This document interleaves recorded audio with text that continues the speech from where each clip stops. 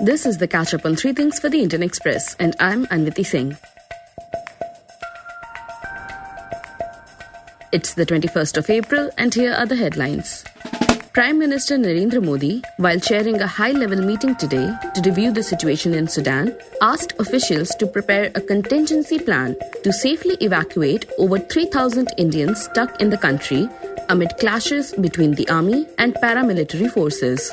This comes a day after India described the situation in Sudan as very tense and said that it is focusing on ensuring the safety and well-being of the Indian community. It added that the government is working on contingency plans, including those for potential evacuation. The World Health Organization said today that 413 people had been killed and 3,551 injured in Sudan since intense fighting broke out there 6 days ago.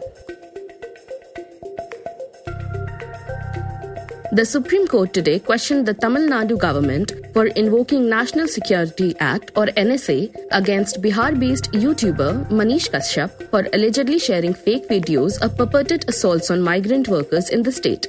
CJI Chandrachud said, and I quote, "NSA against him? Why this vengeance against this man?" Unquote.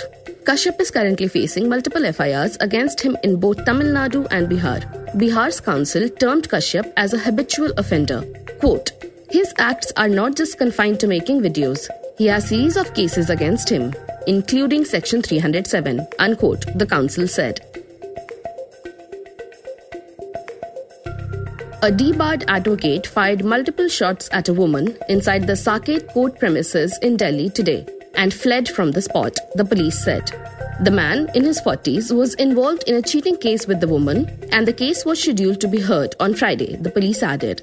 Deputy Commissioner of Police Chandan Chaudhary said that the incident was reported at 10:30 a.m.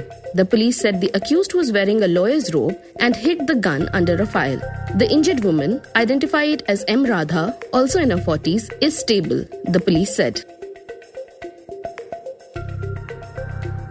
Republic TV editor-in-chief Arnab Goswami has told the Delhi High Court that he will tender an unconditional apology by the way of an affidavit in a 2016 contempt case filed by R.K. Pachauri, the former executive vice chairman of the Energy and Resources Institute, against certain media channels. Pachauri, who passed away in 2020, had moved the High Court claiming that the media houses deliberately and contemptuously disobeyed the court's earlier orders restricting them from publishing the claims against him pertaining to a sexual harassment allegation.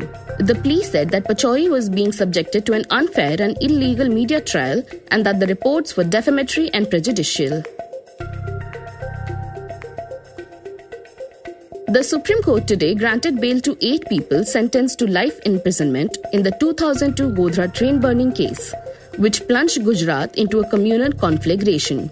A bench of Chief Justice D.Y. Chandrachud and Justice P.S. Narasimha, while granting them relief, took note of the time they have already served and the unlikelihood of their appeals being taken up for disposal anytime soon.